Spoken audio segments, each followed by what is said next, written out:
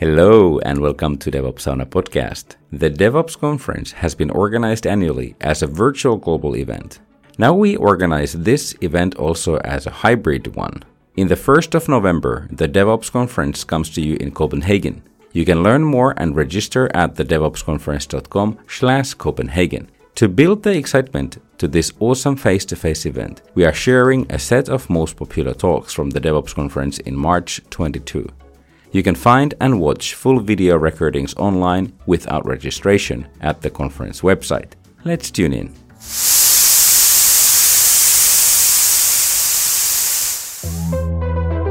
Now, our next speaker. Next up is our third talk of the day. We have Helen Bill. Helen is the Chief Ambassador of the DevOps Institute and Chair of the Value Stream Management Consortium. Helen will talk about combining the power of DevOps with value stream management. Over to you, Helen.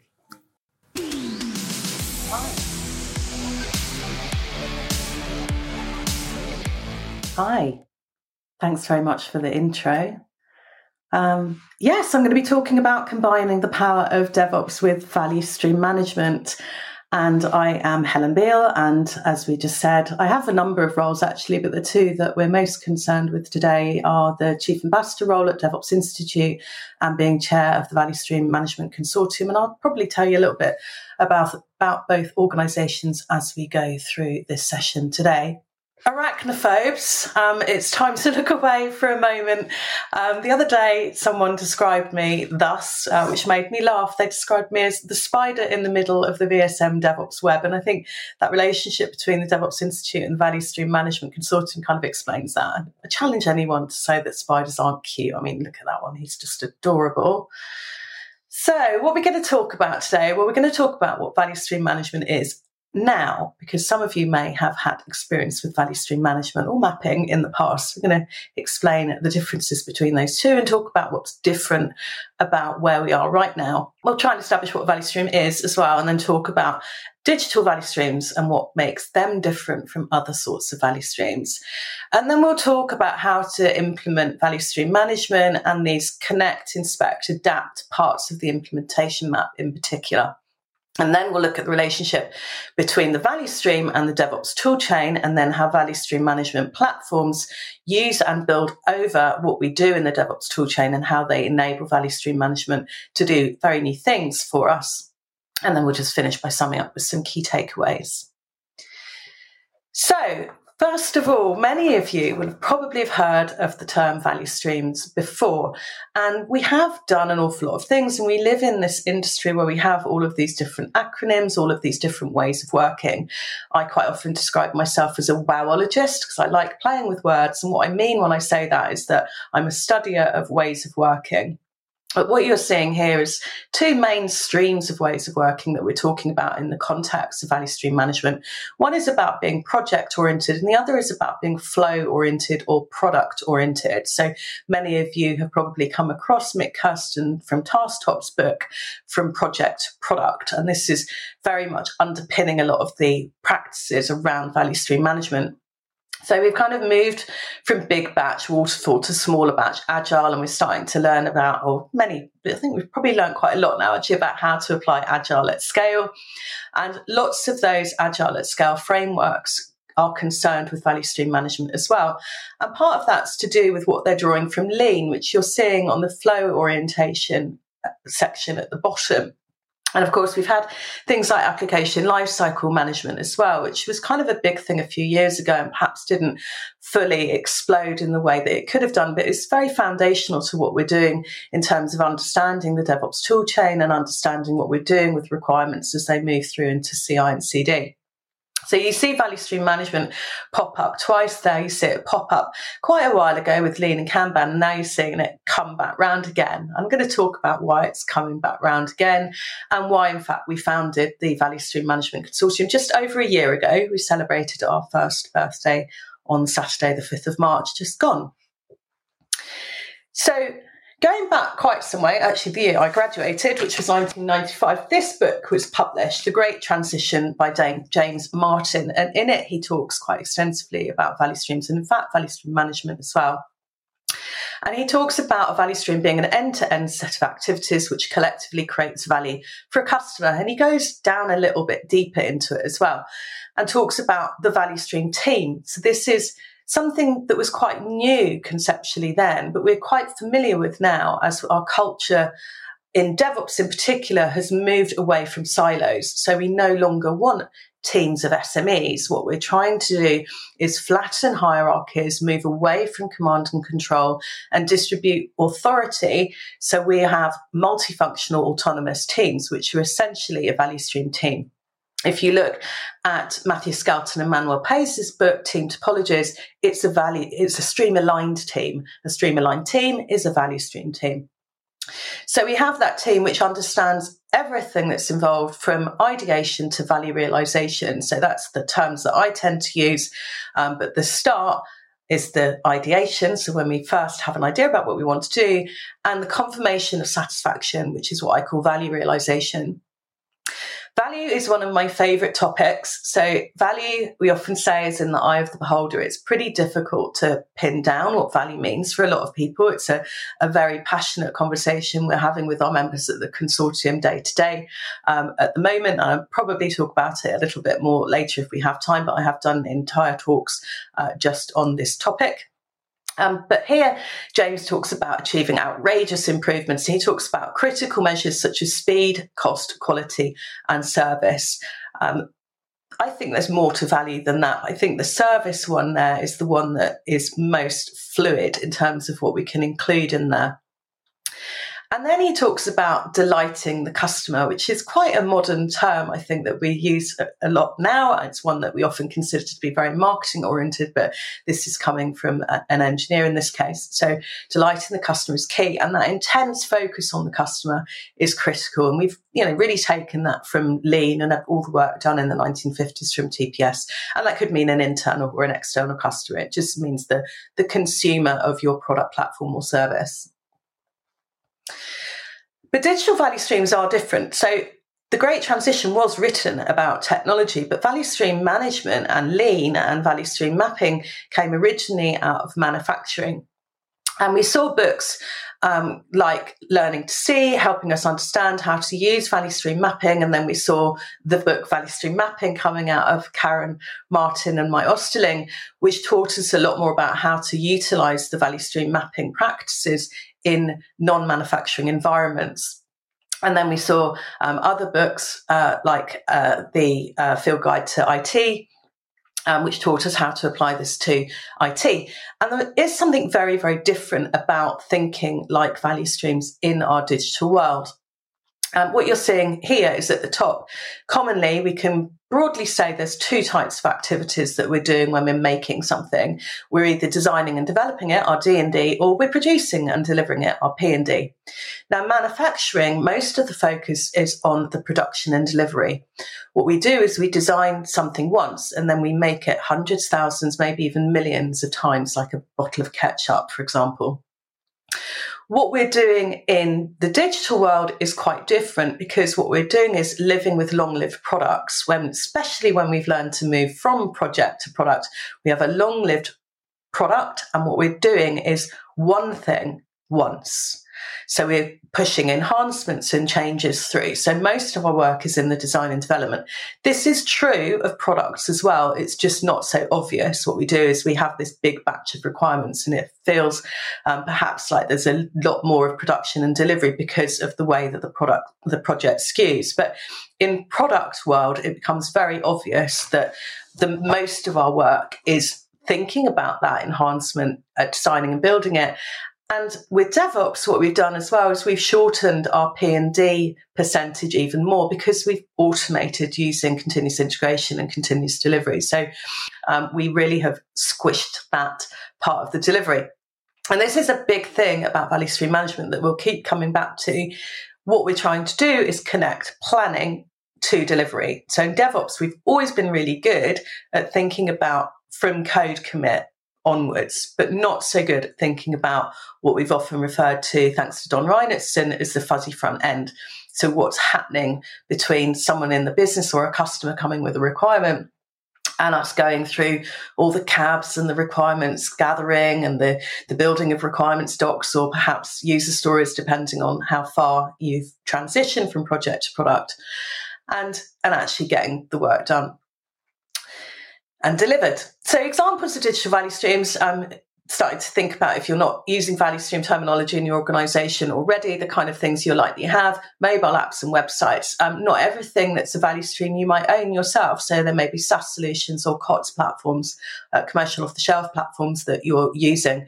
Even APIs. I've worked with lots of organizations where there are dedicated teams to APIs, and quite understandably, because they are threading throughout the organization. Now, they're often quite platformy, so you're providing them as a service or managing them as a service for other parts of the business. But there's lots of places where you will find your digital value streams. What becomes interesting about this, which is another ongoing debate that I very much enjoy at the Value Stream Management Consortium, is how all this connects to what James was writing about in The Great Transition, which is the digital transformation. So this is some work from Carlota Perez, but what you're seeing here at the top is a quote from James as well in 1995, saying, "We are in the early phase of a revolution that will fundamentally transform enterprises around the planet. The transformation is a paradigm shift of immense magnitude. Some corporations will take the new opportunities and thrive, and others will be swept away." And of course, since he made the statement, we've seen that. You can look at the Dow Jones and how the Dow Jones has changed. You know, the top companies in the world, we all know the top performing companies in the world are now dominated by the likes of Alphabet and Apple and Amazon. We really are deep into what Carlota Perez refers to as the age of information and telecoms. You can call it the software age, the digital age. It kind of doesn't matter. But Carlota's research tells us some things that are quite interesting in terms of she has identified economic cycles around these technology revolutions. And according to her research, we are sort of smack bang in the middle of one at the moment. The cycles are characterized by having recessions in them, and the previous 4 cycles had a single recession. We've actually had 3 in the current one. So we started when the dot-com bubble burst, that many of you will likely remember. And then, of course, more recently, the Great Recession caused by the economic collapse over the way that we were managing mortgages and loans and things like that. And then we have had a dip as a result of the pandemic as well. So all of this tells us about where we are in the cycle. And the good news is the next part of the cycle is what she refers to as the golden age. So this is the point where everything comes together and we see global prosperity and we see a really nice bounce in the global economy.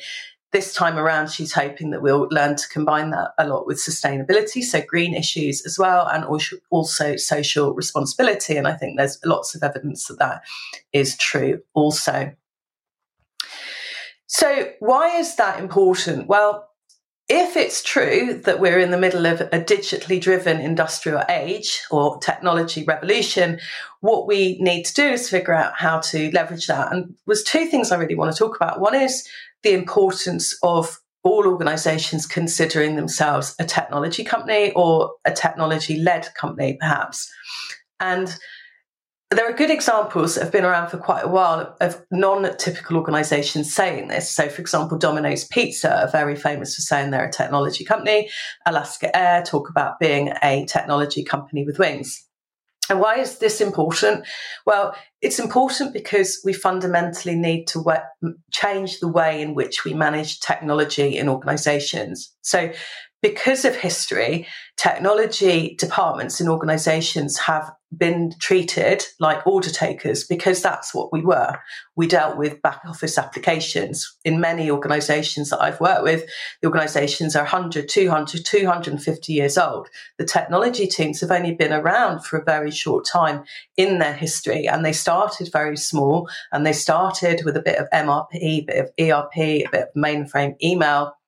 And it's only quite recently, since the early 90s, that the digital transformation has happened and the internet has become important. But as James put it, in order for these companies to thrive and survive through this disruptive time and compete with the born on the web people like Airbnb and Uber and all the famous people that we know about, we need to be able to really invest in our technology and change what we do to deliver the customer delighting services and experiences very quickly.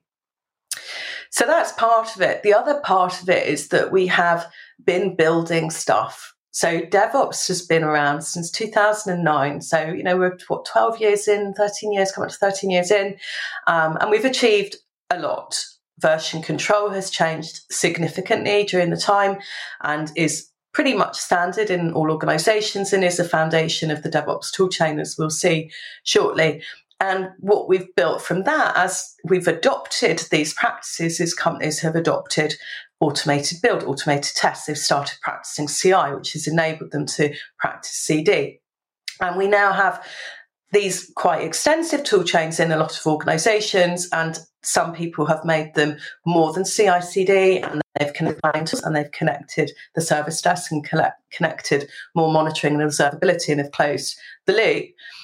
But many organizations are catching up. The future is not evenly distributed, as my colleague Steve Pereira likes to put it often. So there are different capabilities within different teams and different organizations that are at different adoption levels.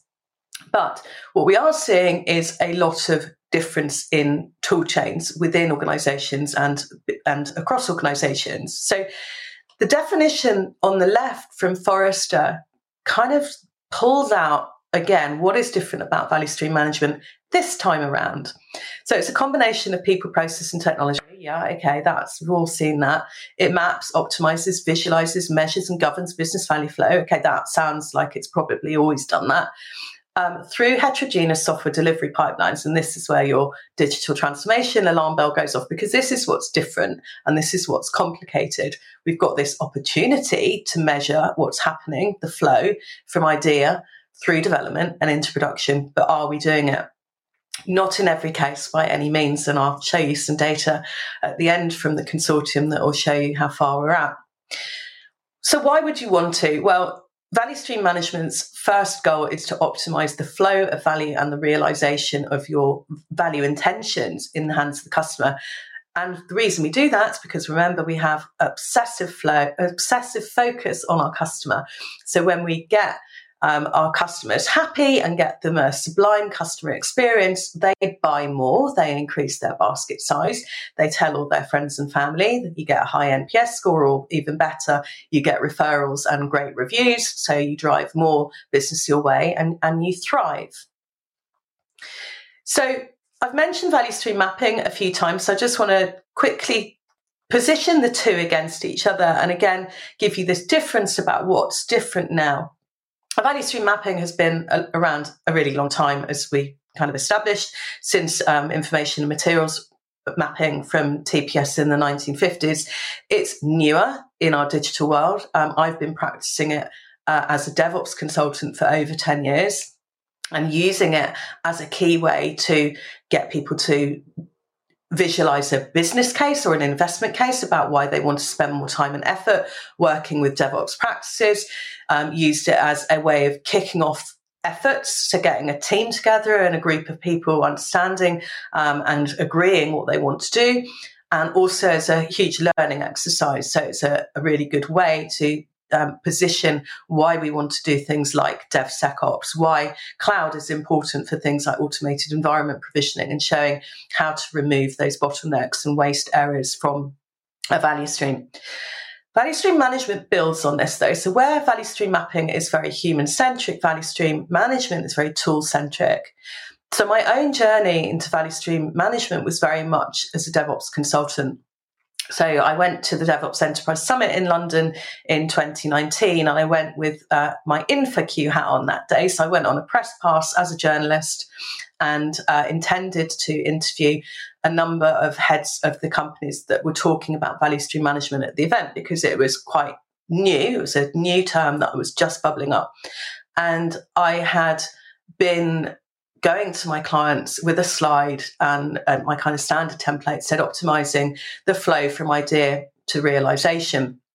And this kind of, it seemed to me that there was some synergy, to use a kind of difficult word, there between what I was feeling and what I was trying to do and what these companies were proposing. And there was also a level of frustration with me at the time as a consultant, in that I was practicing value stream mapping with many of my clients, and they were loving it, and the feedback was amazing, and they had such a great time in the room or in the space with each other, learning about each other, and were kind of blown away by the data and the understanding that they achieved by visualizing what their work was looking like and making that visible. But I was struggling with a couple of things. And one was that what we try and do when we take people on a digital transformation or a DevOps journey is we try and explain that it's evolutionary and it's continuous. And that's one of the one of the reasons I don't like the word transformation very much. I have to live with it in digital transformation because it just is, and I don't think we'll change that. But it gives you a very strong sense of a big bang. We're going to do this project and we're going to change everything and it'll all be done by this date. Whereas what's actually happening when you're doing this kind of change with DevOps is it's more incremental. You want to make smaller changes so that they don't have such negative impacts on your productivity. And you must continually try. It's the continual improvement. But with value stream mapping, what I was finding is that my clients were spending and investing significant amount of time getting in a room together, often very senior people, very expensive people, and doing the work, loving the work, but never finding the time again to properly revisit it, make sure that they'd done everything they said that they would do, and looking at how the data, like their cycle time, had improved as a result of their interventions. Hi, we are Ethicode and we organize the DevOps conference. We believe that at the heart of DevOps is the culture of continuous learning and experimentation, and we would love to speak to you about how we could help you do DevOps better. You can find us at ethicode.com. The links are in the description, and have a great time with the DevOps conference talks.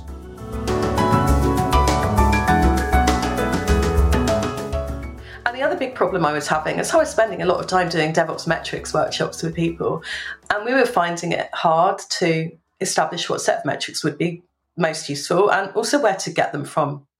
So value stream management really solves both of these problems by being tool-centric. So we must still be people-centric and human-centric, and all of that value that we get from talking to each other and visually collaborating is important. But as I'll show you, by using value stream management, what we do is we augment that capability with tools and make it possible to achieve that continual evolving of our journey and our progress, along with making metrics so much easier to identify and use. So other things that are different, value stream management is very data-driven versus being opinion-driven. And of course, we love being data-driven in DevOps because there's kind of no argument. It's kind of we just can look at the data together and we can just get on with an experiment using that data. There is technology now as part of value stream management. Value stream management today is different because we are applying to technology, but also because we are using technology to enable it. It's ongoing, it's incremental, it's continuous. It does things like helps us automate for continuous compliance as well. So it's concerned with this governance and auditability. And it records our past and present. So it gives us the data to look for the trends, the insights, and the actionable insights. So in July last year, the Value Stream Management Consortium published our first State of Value Stream Management report. You can download it from vsmconsortium.org/research, and in it we included this implementation roadmap. And once more, this is showing us what is different about value stream management today than what has been different before. And what you can see is that we consider, as part of this implementation roadmap, that value stream mapping is a subset of the practices within value stream management. So just like in the improvement culture, the first thing the team does is set their long-term vision goals. But when you get started, you can start from anywhere. So it doesn't matter if you've done DevOps or not done DevOps, or whether you've adopted SAFe, or whether you're still project-oriented. It doesn't matter. You can start using these tools and practices wherever you are. And the first thing you need to do is identify your value streams. So I've given you a few clues on how to do that already today. But the next thing you need to do is identify the people that are accountable for every step in that value stream. So we're talking about product owners, we're talking about business analysts, we're talking about the customer, we're talking about the IT ops people, we're talking about the cloud architects, we're talking about everybody that is involved in that digital value stream. And you may not have them in the same team at the moment, but this gives you an opportunity to see what that might look like. Once you know who's involved, you can get them in the same space and they can start working together to visually collaborate and start seeing all of those things that they can learn from each other and connecting all of the dots. Talking of connecting, the next thing we can do is connect the DevOps toolchain. I'm going to show you in detail in a moment what that means. Some people, when we published this roadmap, very quickly identified what I felt when I was building it, in that actually you could switch connect and map around. I left it map connect because we're so comfortable with the people, then process, then tools mantra that we've lived by in our industry for so long. But you could switch them around. You could start connecting. What you're effectively doing when you apply a value stream management tool to your DevOps toolchain is automating your value stream map. You're making it visible. Not all platforms make it visible in the traditional sense of value stream maps. Some of them are very much focused on identifying those actionable insights and letting you get straight on with the experiments. So this is what we're doing when we're inspecting and adapting. And of course, they're two of the three pillars of Scrums, the other one being transparency, which is what we're getting when we're getting the visibility. So the next thing we do is the regular inspection. So in the traditional way that we were doing value stream mapping, you would do the inspection by getting everyone together in a room and a space and spending all that time looking at the map together. But once you've applied a value stream management platform, you have effectively made all of that data available at any time, real time, so you can very quickly inspect and then very quickly use those the results of your inspection to write an experiment as a user story, put it in your backlog and put it in your next sprint, or put it on your Kanban board, whichever way of working you are using. So this is what a value cycle looks like. This is what a software development life cycle looks like. We're starting with planning, with portfolio and backlog. This is where we set our vision and goals and where we start documenting epic features, product backlog items, and user stories. And then we move on to building it. So we create the code, whether we compose that or whether we actually program it is up to you. You might even be using low code, no code at this point, who knows? But the artifact, the software supply chain health is very important as we consider things like artifacts, and it's very absolutely essential that we do good version control, and also very important that we use trunk-based development. Then we test, of course, we validate, and not just functional and non-functional. And those two pieces are very close together, obviously, so we've got gates and things here. And then this enables us to use continuous delivery and continuous deployment to approve, release, and operate what we've done in the live environment. At this point, we're now getting feedback, so we can be using monitoring and observability. We could actually also be using portfolio management tools to get feedback on the outcome of what we have just done and delivered. So what does this look like in terms of a DevOps toolchain? Well, we have a portfolio management tool, could be something like Jira Align. We have a product backlog, perhaps Jira. We have things like Confluence for collaboration and really collecting more information on what we're doing. We should have an artifact repository, perhaps Artifactory. We have some sort of version of Git, most likely. I know there is a bit of subversion out there, but I think mostly we've got Git something involved here for source and version control, and then something managing those automated builds and triggering our tests. In this case, GitLab. And then we have a test. So I always start with the 3 classic tests in CI.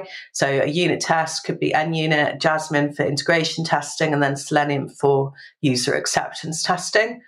And then we have some security or performance testing, so non-functional testing. So here, some Sonatype, and then we are looking at our environment orchestration, basically. So getting that code and config out on the servers, then ITSM and our service and support desk with Zendesk here.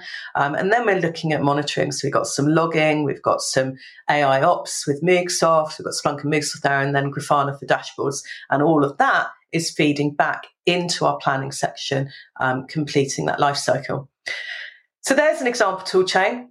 The likelihood of it being exactly yours is very, very low because, as I said, these things are heterogeneous. So they vary from team to team in organisations and certainly from organisation to organisation. So there will be bits that I missed, bits that you don't have potentially, and lots of variation.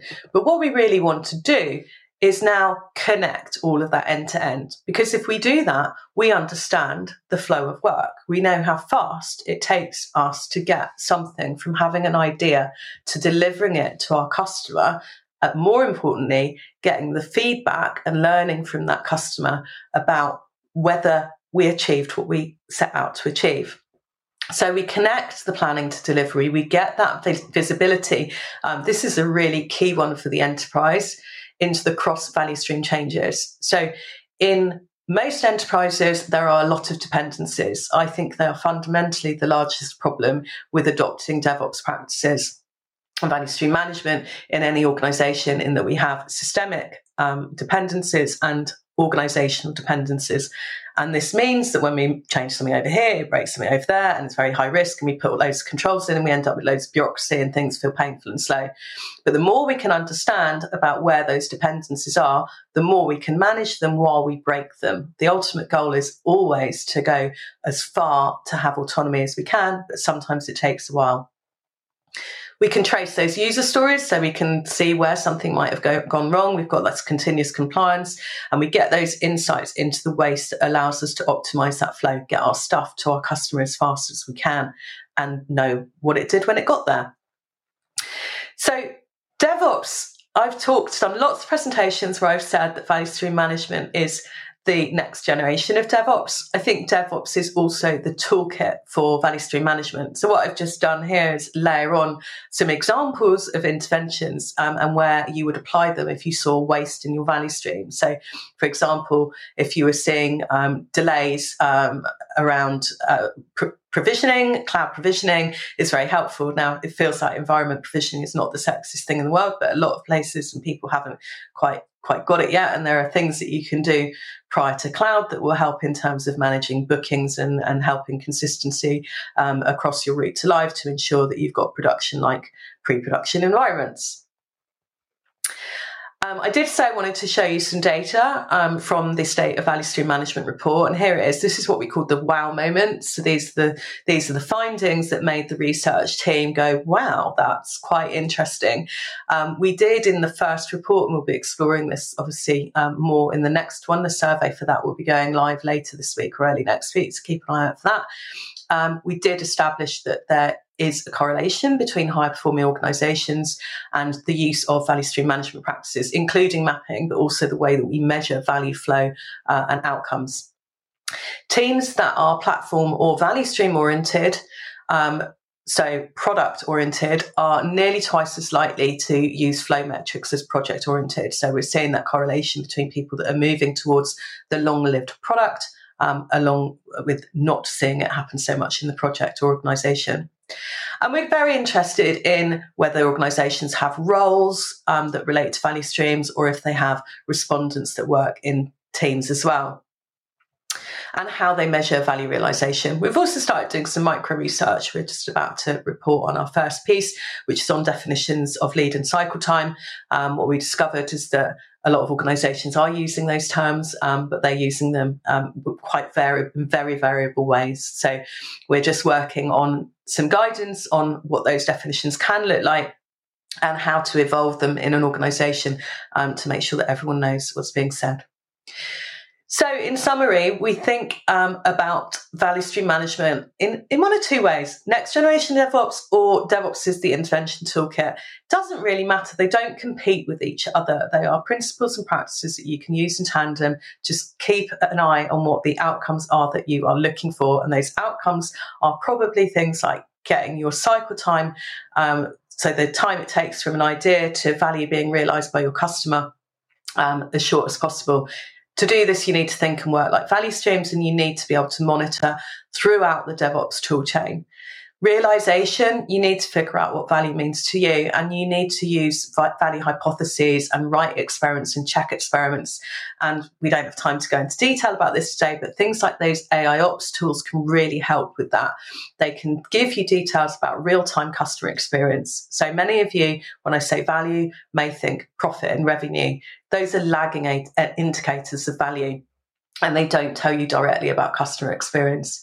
But if you know things about session length, conversion, basket size, customer journey time, you can find a lot of things out from your APM and AI ops tools that can give you immediate insights and feedback into the work that you've just delivered. And finally, my purpose is to bring joy to work, and just by going on a journey, being able to measure progress, that is the greatest way of finding joy at work. DevOps means a sustainable way of working. So it's not just good for the customer, it's good for the people doing the work as well. And keeping in mind those human aspects is key to being successful. I'm 1 minute over, but thank you for bearing with me. Thank you, Helen, for the presentation. I need to say I was a bit alarmed by the picture where there were so many tools around the cycle, but I think you comforted me at the end. Earlier in the day, there was a reference made by Marco to the extreme programming. And also now in the chat, there were similar references made in that there are some similarities in what is being discussed and extreme programming.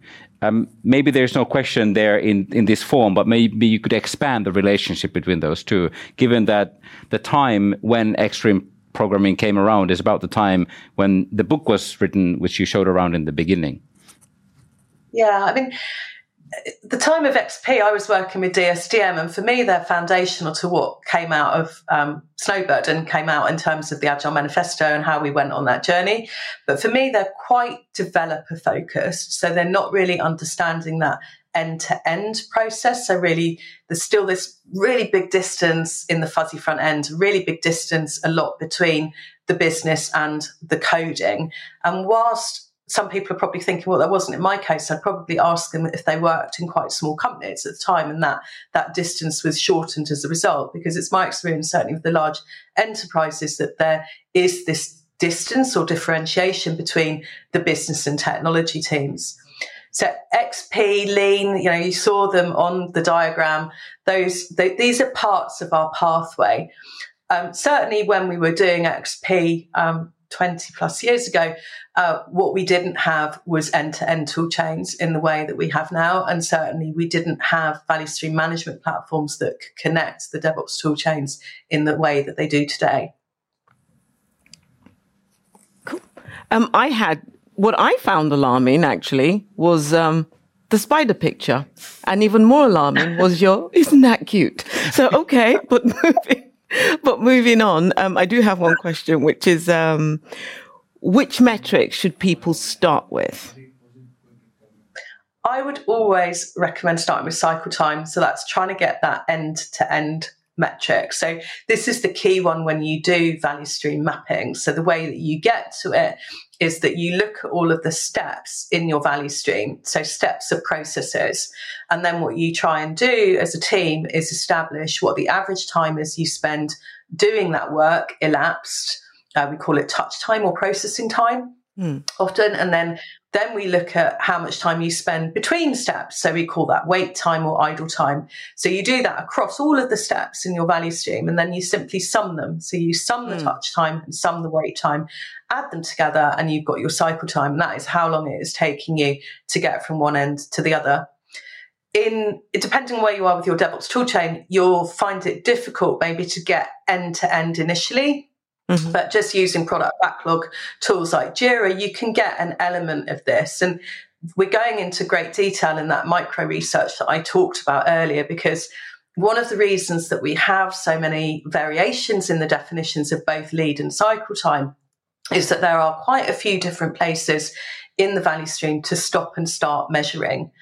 And where we're probably going with this is that whilst it would be good to have one definition, so I could say, for example, the definition of cycle time is the clock starts when an idea is recorded, probably in portfolio management, and the clock stops at the moment that we identify that the experiment we were looking at to say, has the customer reacted in the way that we thought they would if they had the experience that they anticipated, has stopped. So basically, it's from idea to value realization.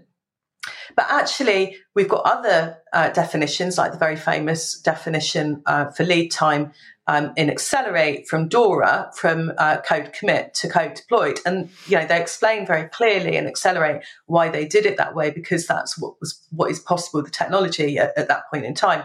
But what's getting really interesting now, looking at all of those steps in the tool chain and looking at what's possible in the platforms, is teams could actually choose multiple start and stop points and change them on a day-to-day basis. And say, this week, actually, we really want to focus on that point from when it goes into, the release management tool to the moment that it's getting into the Canary release. So you can move all these points around. Cool. Do we have time for one more question? Yeah, I think so. I think one more. Do you want to go? No, you go. Okay. So, Helen, can you advise any techniques to use for prioritizing improvements, i.e. how to decide which improvement to implement first and which improvement to implement next? Yes, I'm going to do a little bit of a plug here. Apologies, but one of the things at the Value Stream Management Consortium that we launched in September last year was our Value Stream Management Foundation course, which is available online to all members. And in it, we do include a hypothesis prioritization backlog. So you're basically looking at risk, difficulty, and impact, and you're trying to balance those things, and you can use matrices to do that. So there are some very good lean tools out there to help with that. Super. And I think that's about time. Yes. So thank you very much, Helen, for joining. It was awesome to have you here. Thank you. Thank you for listening. You can find the link to other conference talks in the show notes. I would like to invite you personally to the DevOps conference in Copenhagen on November 1st. You can find the link to the registration page from the show notes. If you haven't already, please subscribe to our podcast and give us a rating on your platform. It means the world to us. Also, check out our other episodes for interesting and exciting talks. I say now, take care of yourself and see you around.